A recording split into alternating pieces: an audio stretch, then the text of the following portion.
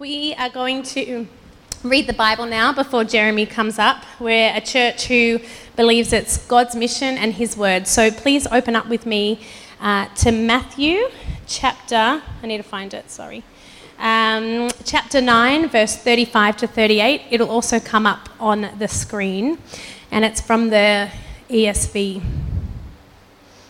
It says, "And Jesus went throughout all the cities and villages, teaching in their synagogues and proclaiming the gospel of the kingdom and healing every disease and every affliction.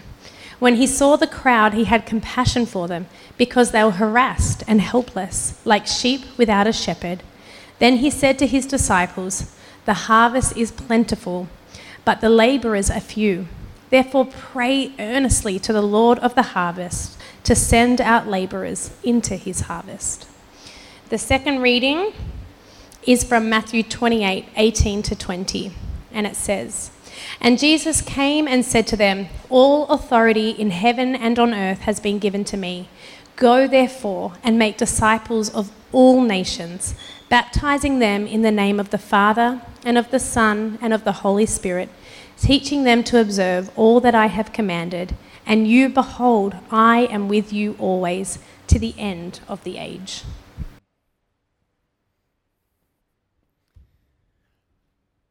Well, good morning and welcome. I'm Jeremy. I'm the lead pastor here. Really good to have you with us as we kind of kick off the year at this point in February. And as we look at what's before us, and as we lay out the vision of what it looks like to be a church that follows Jesus, that believes the Bible and lives it out day to day. And as Keely has mentioned, where we're starting this week is where we should start, which is with Jesus' great commission, his call for his disciples to be disciple makers.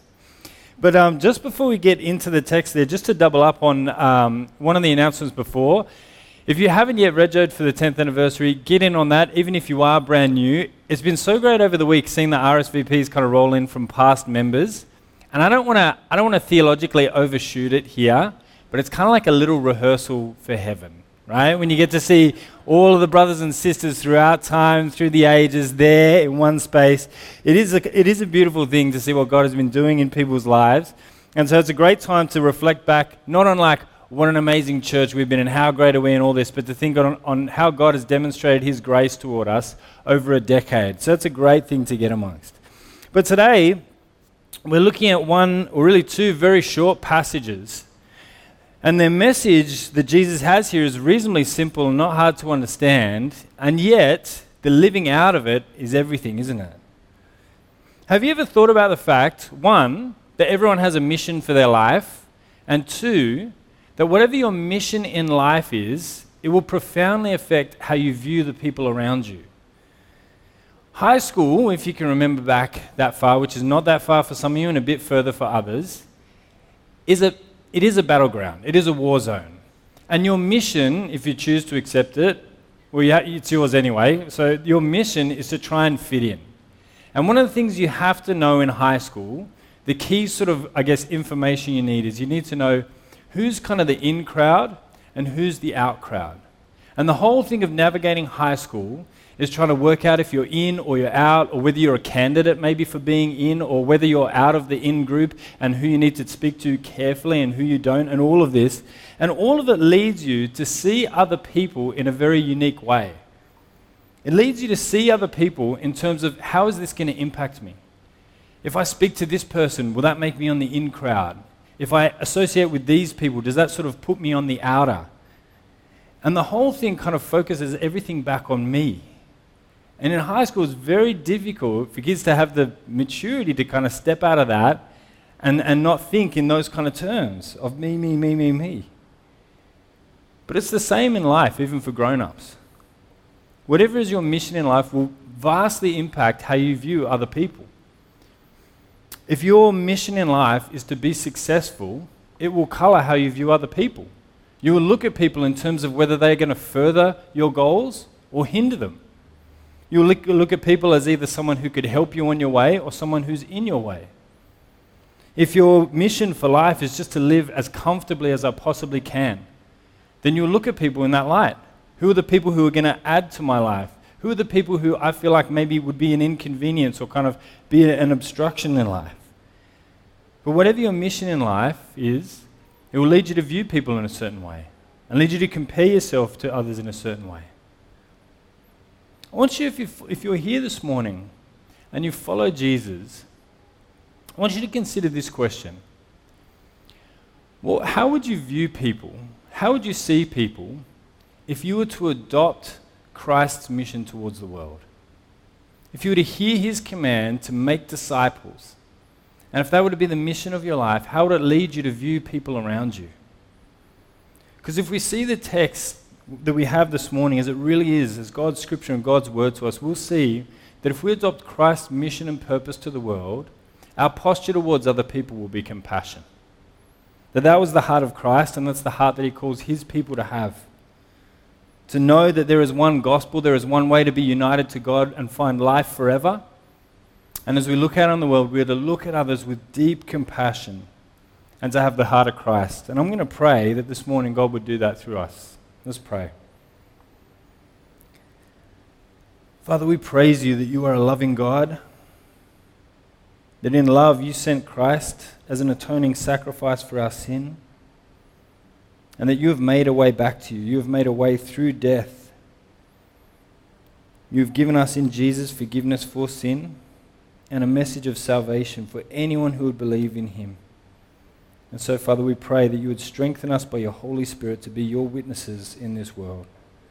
Amen. Well, in this passage, Jesus starts with an incredibly authoritative statement.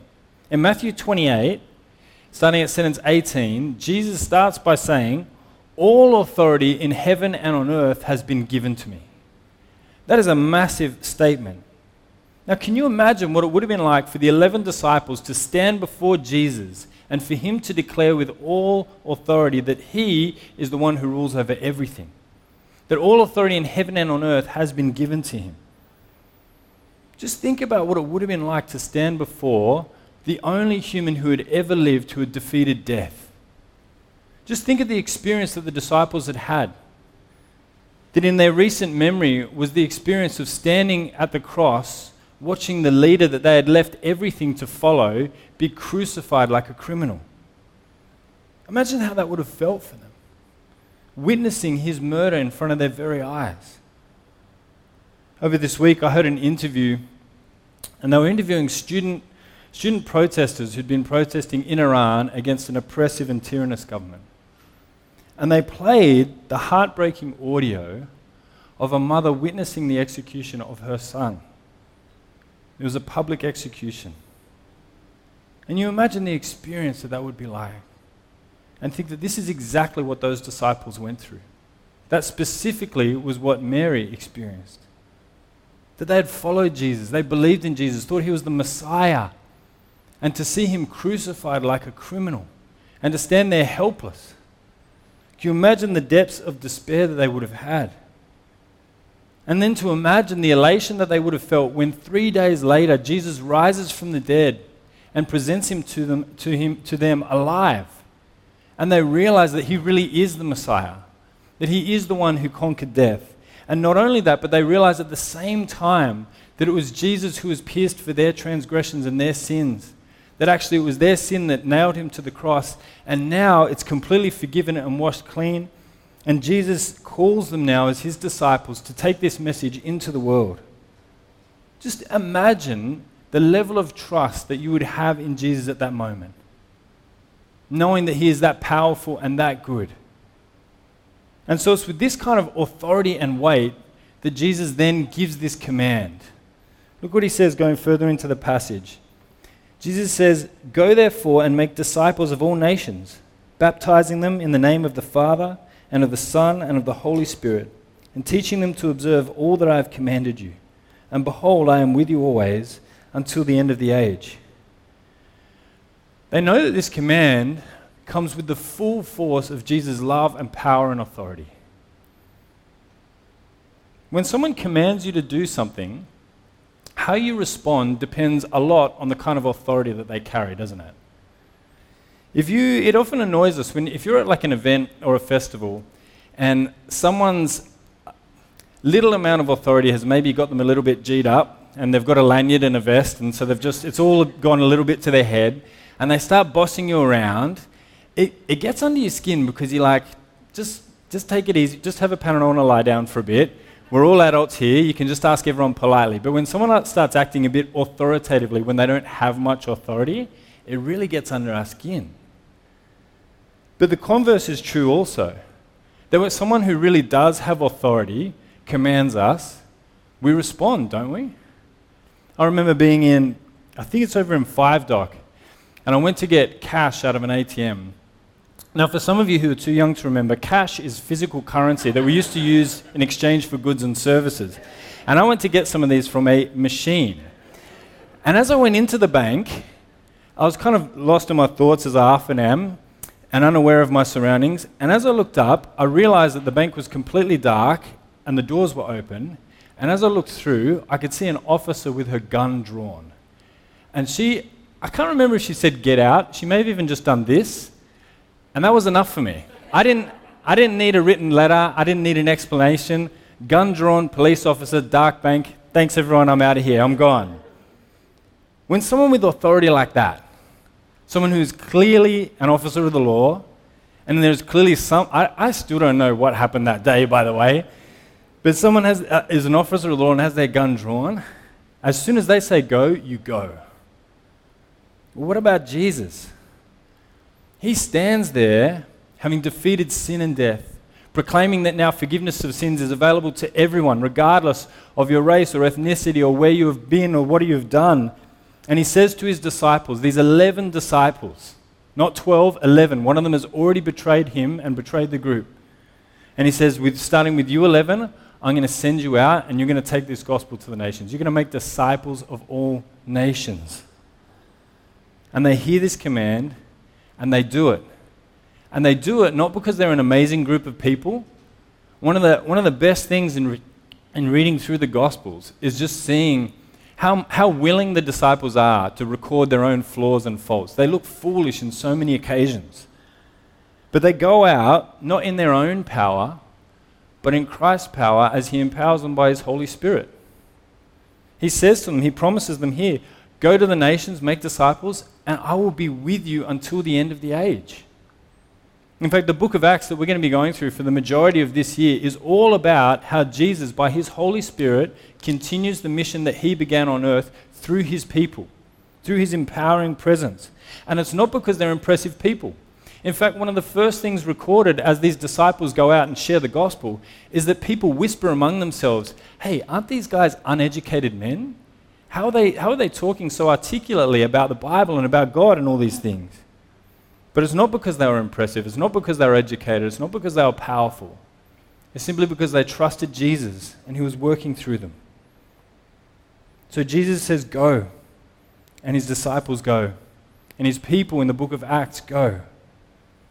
And so the question would be, if Jesus has complete authority, and if he commands his people to go, why don't we see more followers of Jesus making more disciples?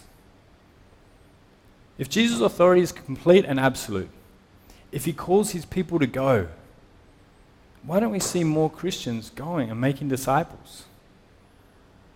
I reckon the breakdown can sometimes be in seeing whether or not this applies to us. One of the first ways this maybe breaks down is people are like, right, I get it. Jesus is completely authoritative. He calls for his people to take the message of the gospel to the nations, to make disciples. But that passage is more about like overseas mission. It's really just, that text is the one that you kind of get out each year when you've got missionaries who are going overseas to another context. But if you look at the verses, you can see that it really doesn't apply that way. Because one, the truth is that the disciples didn't go overseas.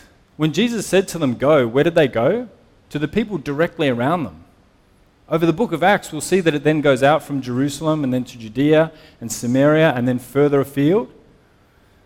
But initially, they hear his command to go as just to go to those who are near them. Anyone who doesn't know Jesus, to proclaim Jesus to them. But not only that, if this passage were just about overseas mission, then the only way the global church could grow is if everybody left their country of origin in order to make disciples in another nation. If Jesus' intention for this passage was just to go overseas to do mission, then it would mean that in order for the church to grow and to make disciples, I would have to leave to go to another country. They'd have to swap me out and come back here and make disciples. The whole thing doesn't make sense. No, it's clear that the implication is that Jesus is calling us to go to those around us. But then I reckon the second reason might be this. It's what you might call the bystander effect. I think most Bible-believing Christians would say, yeah, this passage, this text of Scripture, it is for today, it is for the local church. It does mean going to the people around you. But while the church generally, even in the local area, should be making disciples, it's not that everyone in the church should be making disciples. To explain the bystander effect, it works like this. There's a principle that if an emergency or a crime is witnessed by a group of people, the larger the group of people, the less likely anyone is to act. And the reason for that is, if you're in a big crowd and you see something happen in front of you, you're like, there has to be someone more qualified than me to respond. But if it's just you, you're like, well, I guess it's me or it's no one. And so the more you expand the group, the more everyone feels like, yes, someone should do something, but I don't think it should be me. And I think the same thing can happen with making disciples, can't it? In the church, everyone's like, yes, that would be great. I hope somebody does that. But I don't think it's me.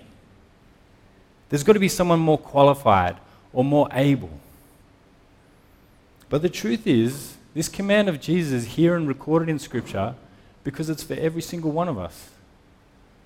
That actually you are the person who is best equipped to reach the people in your life. That God doesn't need you to be incredibly articulate or have a degree in theology, or have studied apologetics, or to have all the answers. But just to know Him, love Him, and be willing to love your neighbor by sharing the gospel with him. You are the appointed missionary for your friends, your family, your neighborhood. Christ has sent you. Because either He has sent every one of us, or in the end, the bystander effect will mean that He's sent none of us. But the truth is, His command has called us all to go.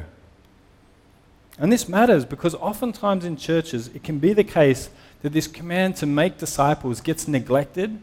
And then in some ways, instead of dealing with that, we're just almost too nice to talk about it. I used to lead a camp, and it involved about 70 leaders. And the way that the money for the camp was raised, that the leaders would pay for themselves to be there and for the resources and everything.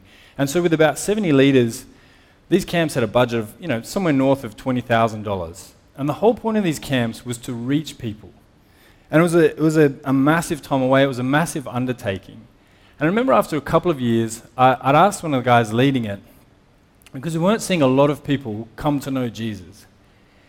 And his reflection of it was, he said, well, that's true, but actually, it's a really good training ground for leaders.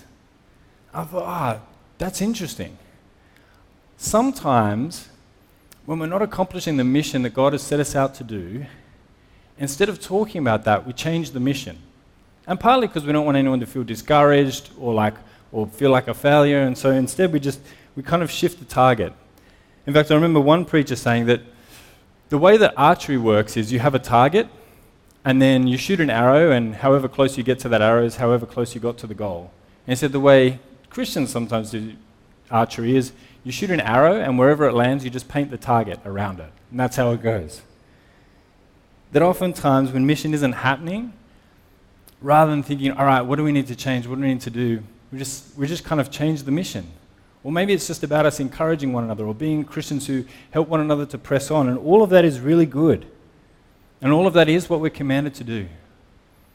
But we're also called not to forget that we were called to make disciples, to see people go from death to life, to see people come to faith in Jesus for the first time. And that every believer is called to be a part of this mission, is called to be a part of this great work. And not only that, but as we go about Jesus' great commission, that's how we often experience Him working through us, as we depend on Him.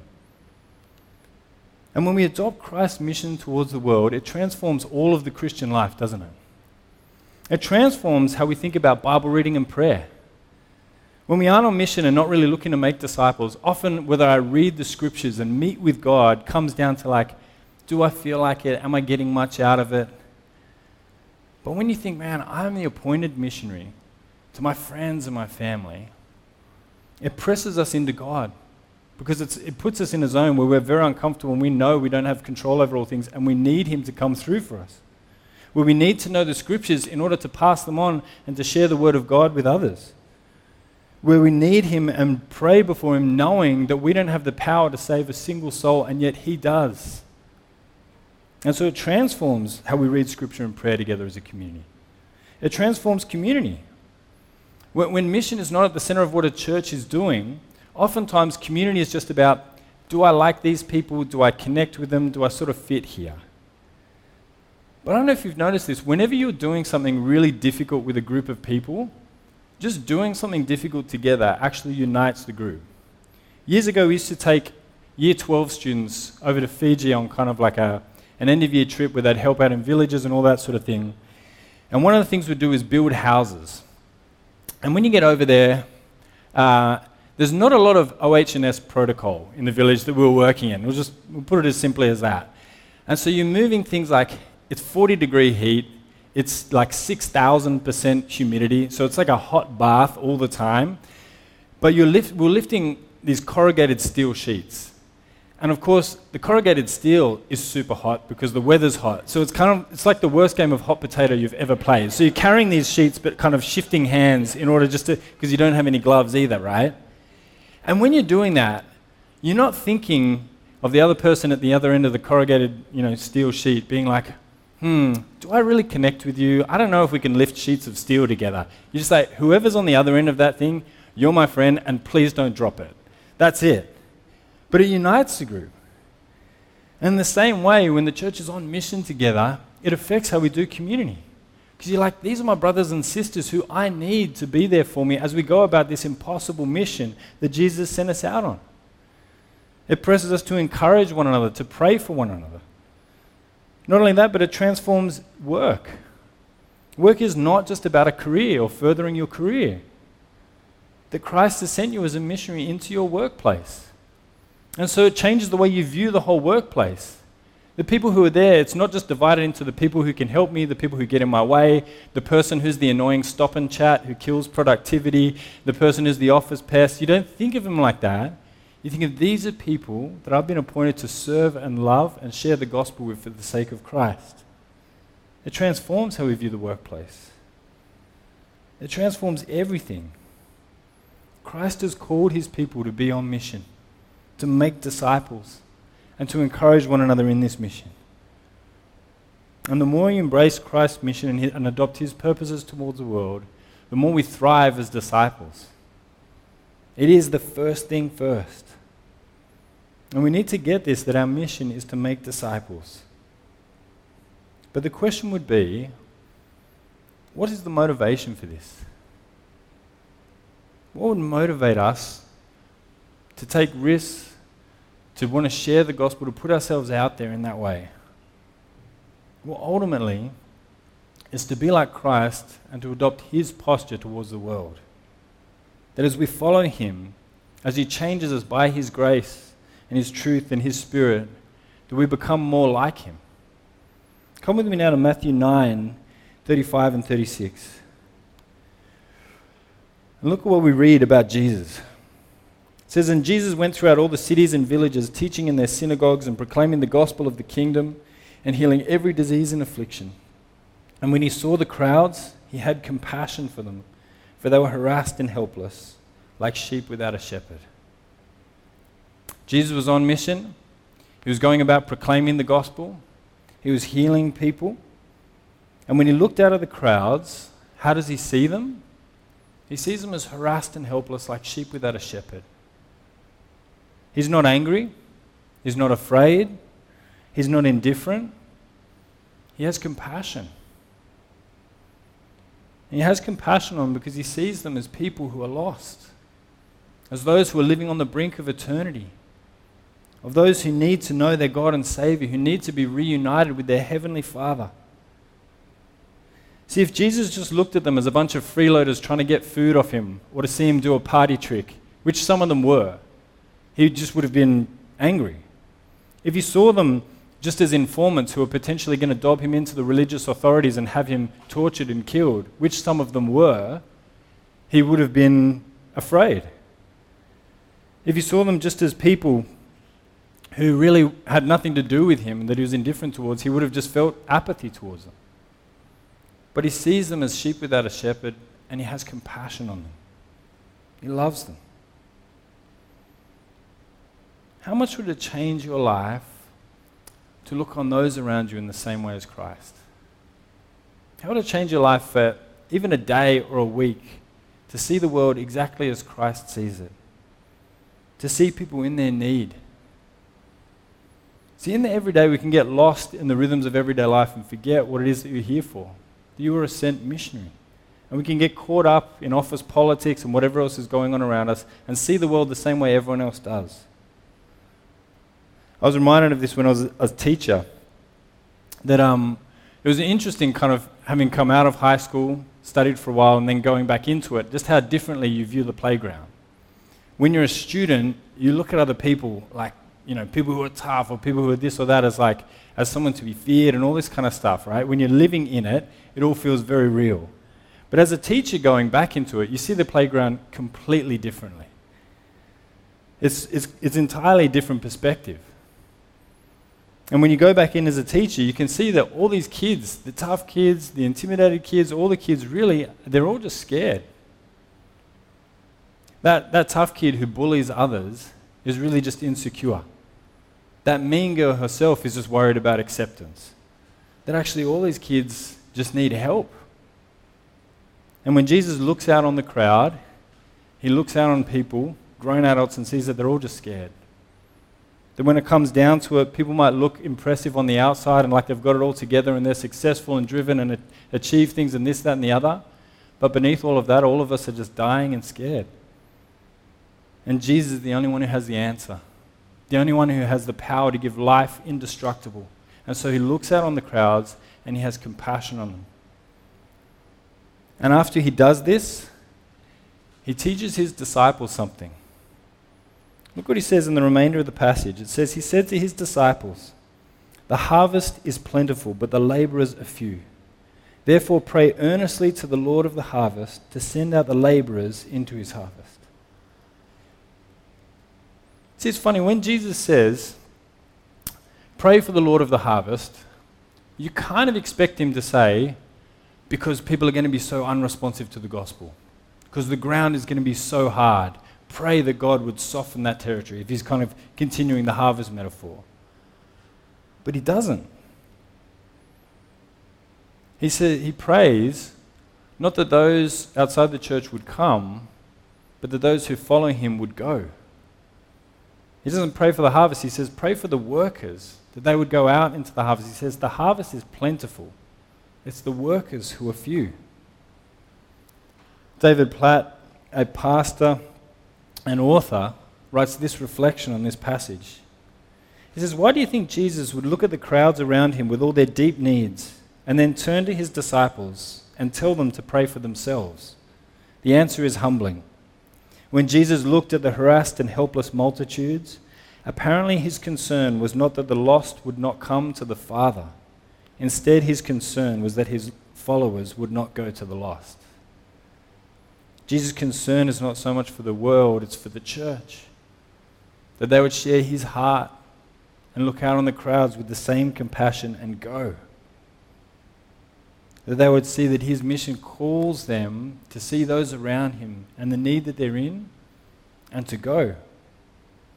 The thing that overcomes the fear of rejection, the worry about will I say the right thing, is overcoming how will this impact me, to start thinking about, well, what about them? What happens to them without the gospel? Jesus calls us to pray that we would go. And so I'm going to finish with this for our first week. I'm going to pray that this would be our heart as a church. That this year, in our 10th year, will be the year where God, by his Holy Spirit, does a new work and would give us a heart of compassion and a vision for this city, that we would see it as Christ does, as sheep without a shepherd, and that it would move us to share the gospel in new ways.